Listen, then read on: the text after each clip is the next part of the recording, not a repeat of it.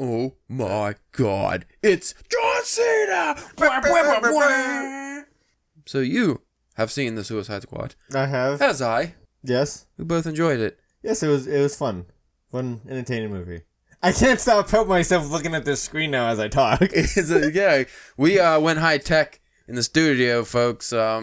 We've had this equipment literally the whole time. Just laying around. Even in the old setup, we had this equipment because we have this TV monitor, whatever it is, that I used to play the games on before I had, new setup.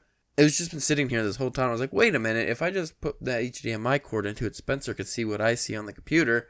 He could follow the articles. We won't have no more phone hissing. Yeah. Makes everything easier.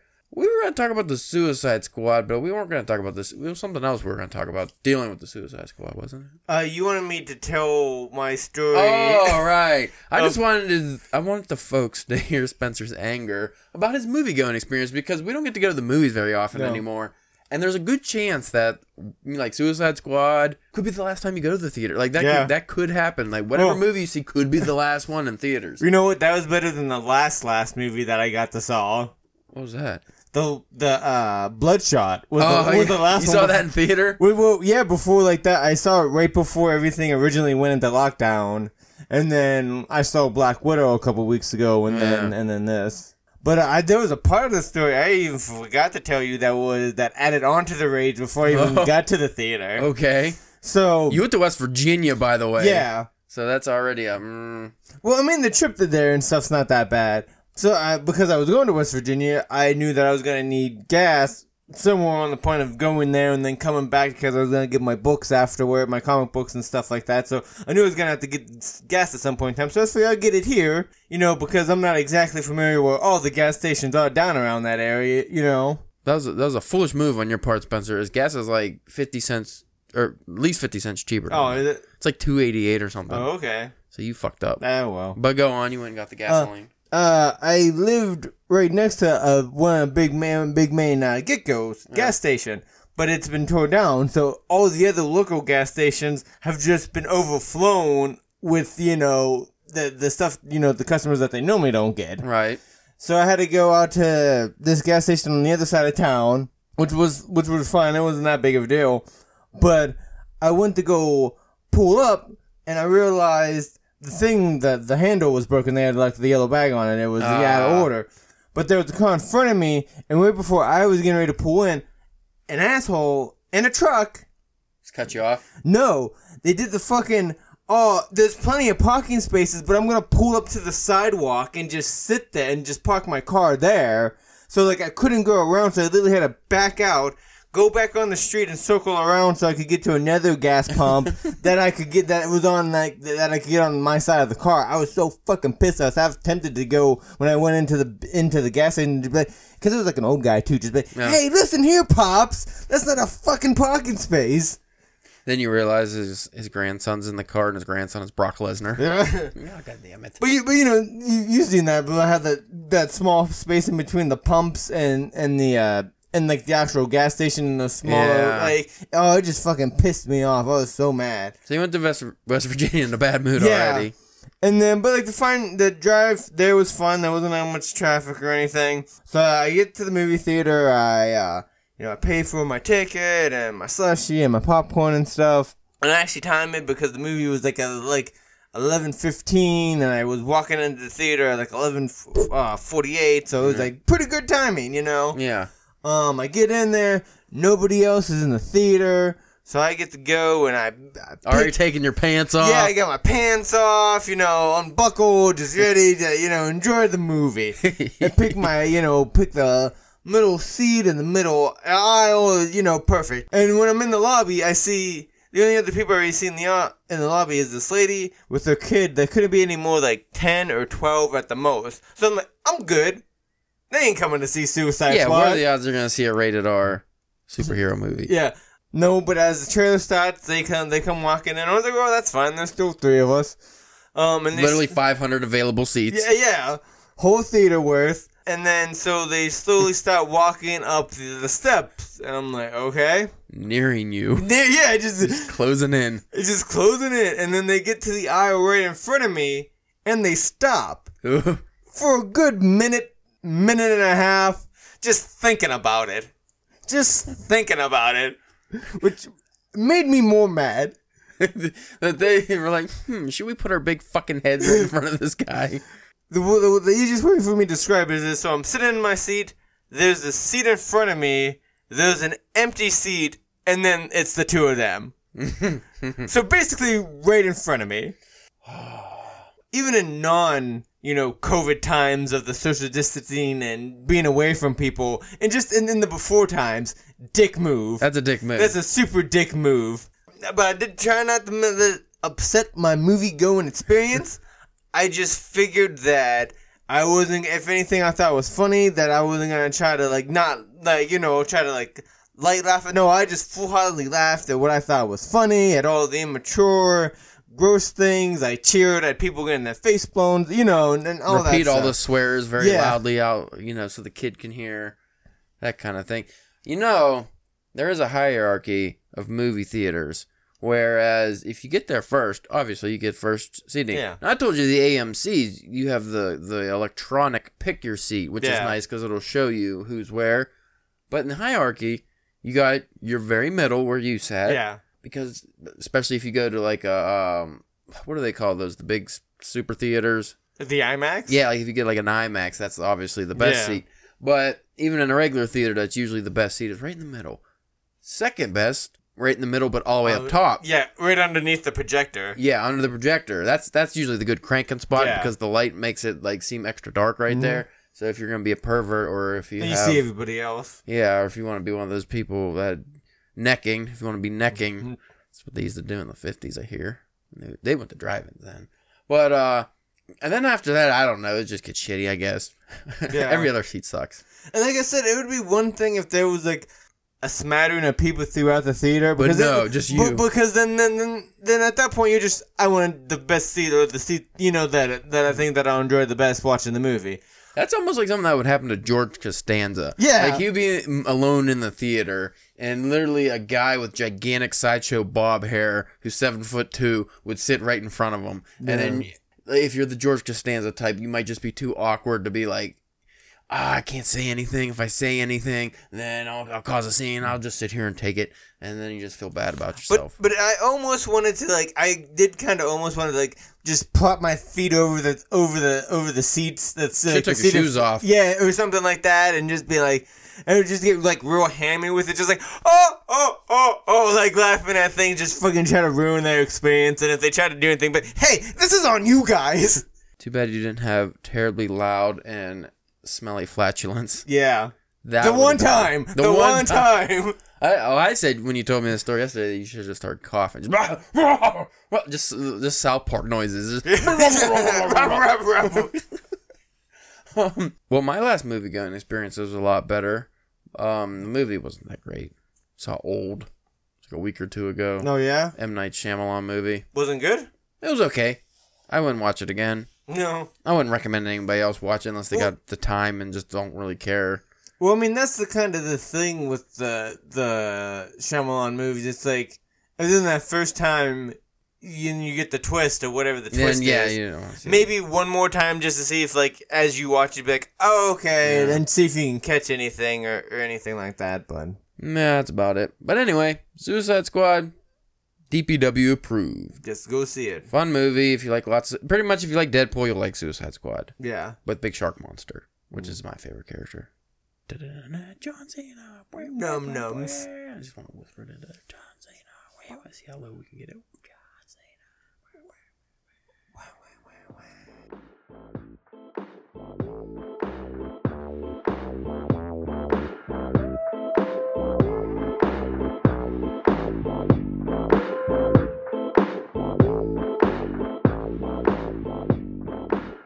Welcome to the Drunken Pen Writing Podcast. I'm your host, Caleb James. With me today, Spencer, the German Gooch Grinder Church. That sounds painful? I think, yeah. You're grinding some gooch? I mean, you went from tickling taints to grinding gooches. Now you're getting a little more violent. Well, what I'm worried about is if I'm grinding German gooches. Because I feel like those gooches will be a lot harder. A lot of saddle sores. Yeah. Oh, and A lot of calluses from riding big steeds. And just, just the weather and stuff. Yeah. Just be, I have no idea what the weather's like in Germany. Neither do you. I think cold in the mountains, but that's probably Switzerland. I'm ashamed to say that I just realized we should have opened... The cold open should have been a question. Oh, yeah? Dick York or Dick Sargent? Dick Sargent. Dick Sargent? Yeah, because, that's high, at least high ranking. No, I was talking about the guys on Bewitched. Wasn't it Bewitched? It was Dick York and then got turned to Dick Sargent, or was it I Dream of Jeannie? Might have been Jeannie. Yeah, I think Jeannie had a different... Double dicks. Yeah. What are we talking about? No, we're not talking about this. Today's episode is brought to you by Hungry Man Dinner. I just feel like Hungry Man Dinner should be a sponsor because I never see commercials for it. Yeah. And not for a while, no. No, they need a shout out. Klondike has more commercials than Hungry Man Dinner. Today we're talking about 13 Pittsburgh authors you really should be reading this summer. I don't know why we never covered Pittsburgh authors.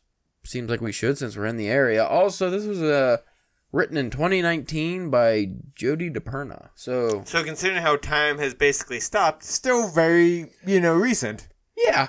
I feel like summer ended in 2019. Like, that was the last summer we really had. You know what? I'll just read this verbatim. As a literature writer and voracious reader... I didn't bring a drink. I got the cotton mouth. Now I can see the words that you mess up on now, too. Oh, that's so good. Yeah, with the new setup, you could see, like, why things are difficult for me. And then I could be like, Spencer, that word. And then you could be like, fuck. And then you can see the words I skip because I don't know them, but I can... Wait a minute. That happens, too. As a literature writer and voracious reader, I'm often asked for good book suggestions. Here are 13... You know what? Fuck, I'm not reading that. Let's go right into the article. How about that? These aren't numbered. Why wouldn't you number them? Maybe that's because if you numbered them, then it would make it seem like one's better than the other, yes. That's what I'm thinking. So the first one up, Stuart Onan, or is it Onan? Sounds like it's Irish, because it's got an O. Stuart Onan. Onan has penned a trilogy of related books around the same family. Emily Alone, 2011, was my introduction to Onan. This is the second book in the trilogy, a follow-up to Wish You Were Here. But you don't have to read them in order to enjoy them. Interesting. Onan so beautifully creates captivating prose through his examination of humdrum everyday routines. Oh, that sounds like a Murakami. Yeah. That's a tall order when grappling with issues of widowhood and old age. But Emily Alone is completely spellbinding. His third entry to the trilogy, just released this spring, Henry himself, is set 10 years earlier and revolves around Emily's husband, Henry. It's right on top of my vacation pile of books to read. And again, this was written by Jody DePerna, which I don't know if that's a man or a lady, so I will not assign a gender. I feel like you can't assign a gender anyway. Yeah. No, because you never know. You never know. I've been seeing more and more frequently a lot of they, thems. Yep. So, you never know what you're going to get. Don't insult people, Spencer. Don't assume their genders. Or their pronouns, rather. Next up, Damon Young. One of the founders of the site Very Smart Brothers, Young is perhaps best known as a master of funny and cutting hot takes. But with his 2019 book, What Doesn't Kill You Makes You Blacker, a memoir in essay form, he examines the experience of becoming black in America, and in Pittsburgh specifically. Before we go on, I just want to say, Pittsburgh's a pretty goddamn racist city. Yeah. So I would actually be really interested to see what his take on that would be. Well, even just Pennsylvania is it was right on the Mason-Dixie line. You know what I mean? We were barely north. Yeah. Yeah, our area. But also, and a lot of people don't know this because I don't think everybody goes to visit Pittsburgh. Pittsburgh is actually a pretty segregated city. You kind of have the black half and the white half. Yeah. And then you do have a mingling in the middle there, like the downtown area and Oakland and stuff. But there definitely is segregation. I don't know if that was done purposefully or if that's just how things ended up. But there's also a lot of gentrification that's been going on as far as I know. But I don't actually hang out in Pittsburgh very often. It's not my spot. Everything's too damn expensive. Anyway, back to Damon Young. He really allows himself room to breathe in this format, creating a gorgeous, genuine, sometimes harrowing journey into his American experience. Don't worry, he could still drop a hilarious pop culture reference like the best MC.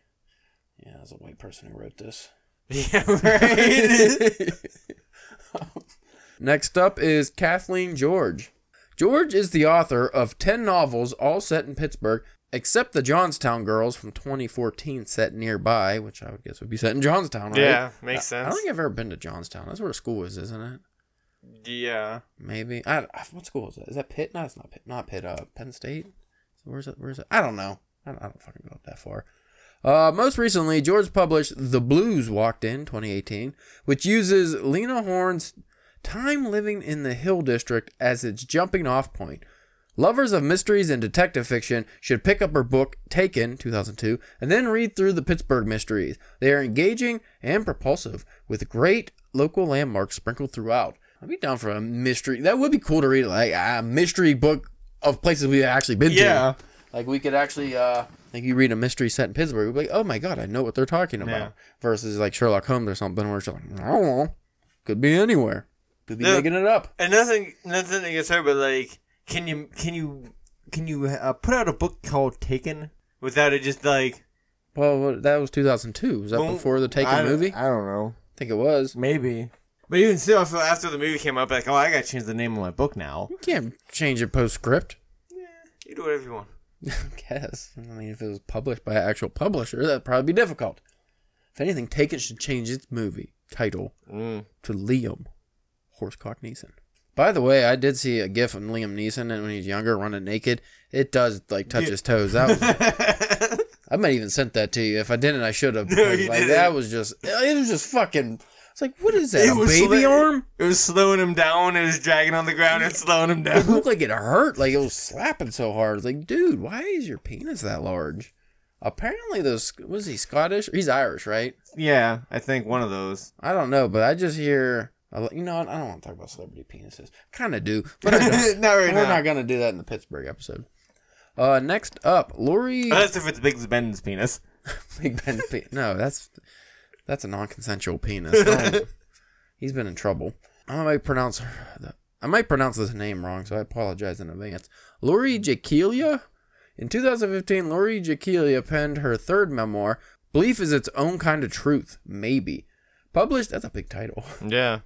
Published by Atticus Books, it won the William Sorian International Prize for Writing. Then Atticus went out of business, and this book went out of print. Well, that sucks. Luckily for Pittsburgh readers, local publishing house Autumn House Press is re-releasing it this September. Can't wait till then? Help yourself to some of her... That's a weird place to put a split. Can't wait till then? Help yourself to some of her other titles, especially The Bridge to Take When Things Get Serious. Why is she like such long titles? Yeah. The Bridge to Take When Things Get Serious, 2013. Her memoir of taking care of her dying mother. And for the growing number of people who can identify with the scourge of the 21st century economy, the gig economy, pick up Portrait of the Artist as a Bingo Worker, her 2017 collection of very lived-in, captivating, funny essays about labor and the meaning of work. She definitely must have took inspiration from some early Poe or something, because these are some long titles. Yeah. All her books are very long titled. I'm just thinking of formatting and perspective. How would you fit that on the book cover? Like, that's like 10 words right there. Be lucky if you get it on the spine. Yeah, on the spine. You can read this one, Spencer. No, I won't. I apologize again because I'm definitely messing this up. I think this sounds like an Indian name to me. I'm not good with Indian names. We are at Anjali Sanjava. Few short story collections are better than Sanjava's All the Names They Used for God, 2019. Are modern books all these long of titles, or am I just seeing things here? That's a long title too. All the Names They Used for God. But that one's not too bad because it's like it's not a mouthful. Like, and to the previous writer, her titles got to the point where it's like, and then I'm still talking. Like The Birds of Prey and the Emancipation of Harley Quinn. Yeah. Like, all right. Shorten that up. Just for the title. I mean, all right. Anyway, so all the Names They Used for God was written in 2019, or published in 2019, rather. I always say written, but that's obviously the published date. The stories are all strange and challenging and a bit magical. Sacheva takes us from the late 1800s prairie to Pittsburgh in the early 20th century, to Chibok, Nigeria a few years ago, to an American city at some point in the future. That sounds pretty interesting. Yeah. See, look at how big that title is on that book, though. All the Names They Use for God. Like It takes up the whole book. But that just looks like an extra tall book. the cover's cool, but imagine that in a paperback. I've always been of the belief that titles should be short normally. Just a couple words at most. Because you got to think like it's on the spine too. If you have a long title like that on the spine, it's going to be so small. It's going to be hard for people to just, if they were like if it was, sitting spine out, what's the chances of a reader even noticing it at at a store or something? I always thought Stephen King was the master of having the short title. Yeah. Carrie, It, The Stand. The longest one would be like The Dark Tower. Yeah. No, he has some bigger ones, like The Dead Zone. That's still like only 2 words. He might have bigger words, but usually short titles. Well, no, the other ones that would get bigger was like whenever it's like The Dark Tower or Volume whatever, or Wizard in the Glass. You know what I mean? Like those are but that was his homage like fantasy, so fantasy titles are always large. Next up we have Jeanne Marie Lascaz. This one's on the side here. If there were a Mount Rushmore of non-fiction observers of life, Lascaz would be on it. Thanks for burping while I read that. I tried to get off, Mike. Oh, Jesus. Jeanne Marie you done? No, I'm making sure. Jeanne Marie Lascaz is there. Fuck. I'm going to have to edit the fuck out of this episode. Jeanne Marie Lascaz, if there were a Mount Rushmore of non-fiction observers of life, Lascaz would be on it. Her prose is effortless, her style is always curious, rather than authoritative. She allows her subjects to reveal some authentic parts of themselves in a way that would be easy for another writer to miss. It's hard to read because it's in the middle corner there. Lascaz is a true Roshi of... What does that mean? Master Roshi? Yeah, oh God, no. Lascaz is a true Roshi of nonfiction writing. Pick up her recent book, To Obama with Love, Joy, Anger, and Hope. And that was in 2018. Good Lord, the title length! Pittsburgh writers have the longest titles I've ever seen of any authors. They want to make sure that you absolutely know what the book is about. Pick up her recent book, To Obama with Love, Joy, Anger, and Hope, which details the life in the White House mailroom and the people who wrote to President Obama. If that's not your thing, scoop up her earlier collection of stories, Hidden America, 2012, so that was a more succinct title there, in which she brings to life an Ohio coal mine, an Alaskan oil rig, a Maine migrant labor camp, the air traffic controller tower at LaGuardia Airport, an Arizona gun shop, and the cab of a long-haul truck. I'm interested in the Maine migrant labor camp. I never heard of that one. Now we are on to John Edgar Wideman. Homewood native John Edgar Wideman has written novels, flash fiction, and nonfiction, and his work has been adapted for the theater. Wideman has also lived through more than his share of tragedy. Be patient. His prose is complex and sometimes cerebral. Usually means long-winded. Yeah. It can take some work to get through, but it's totally worth it to explore with him some of the most difficult aspects of race, family, loss, guilt, and trauma. His most recent is a collection of stories titled American Histories 2018. Along with that, pick up his searing memoir, Brothers and Keepers, 1984. That's an older one. And his Homewood trilogy, Damballa, Hiding Place, and Sent for You Yesterday. Do you feel like you could do a memoir? Like, do you even think that you've then been through anything enough to, do you think anybody would buy, the Buggy memoirs? Would anyone buy a memoir about our time as cart pushers at a Walmart? Yeah. Yes, because we could definitely fluff that up to hilarious levels. Would it be popular? I don't know. I would like to think so. We might have to do a little research. I try to forget a lot of that stuff. Yeah. As far as my life, I think I have some topics I could touch on that would be interesting, but I don't think I would want to write about them.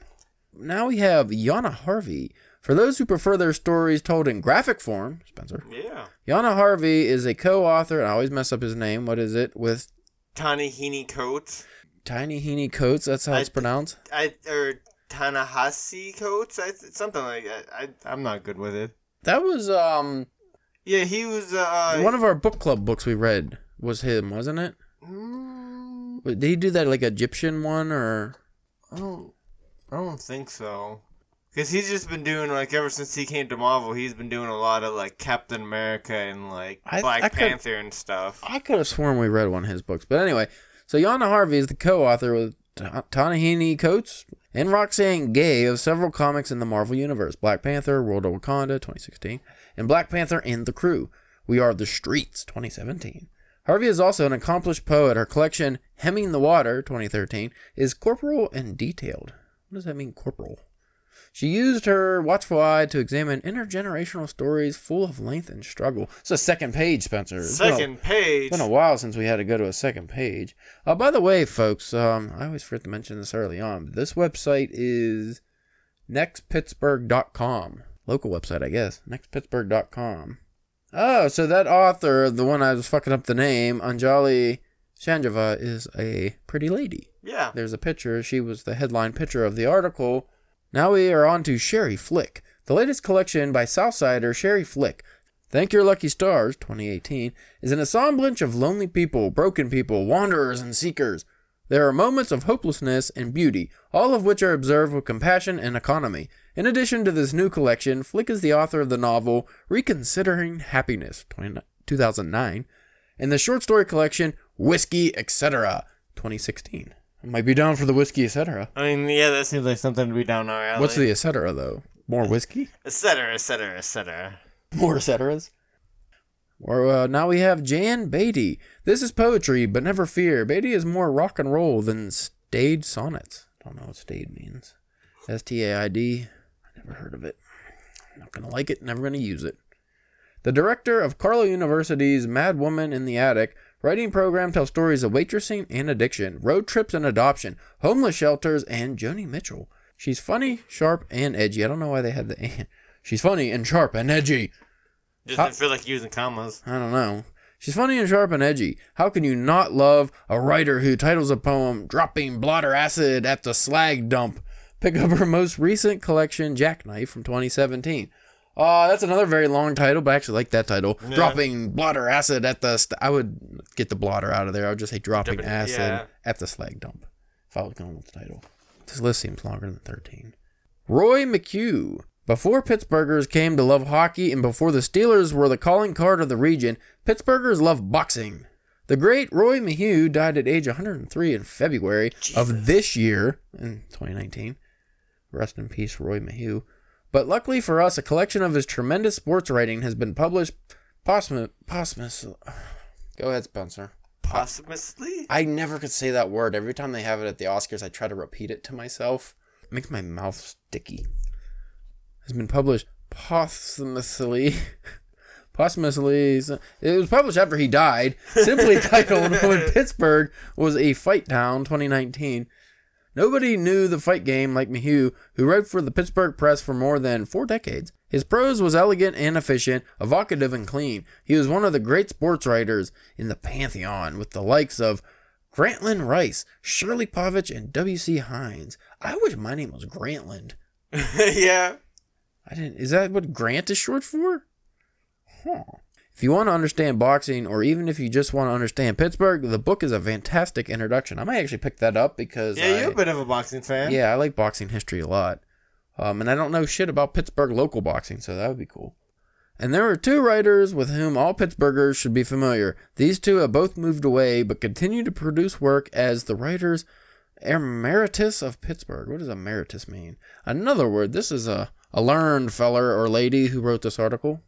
David McCullough? Sounds Irish. There's a lot of fucking Irish folk in Pittsburgh, I guess. David McCullough, for all the history dorks, one of the great American history writers, hails from Pittsburgh. You've all seen McCullough about 1,001 times on various PBS history specials, and he has chronicled Teddy Roosevelt's childhood, the building of the Brooklyn Bridge, the Wright brothers, and the American Revolution. Some of his best fucking bullshit...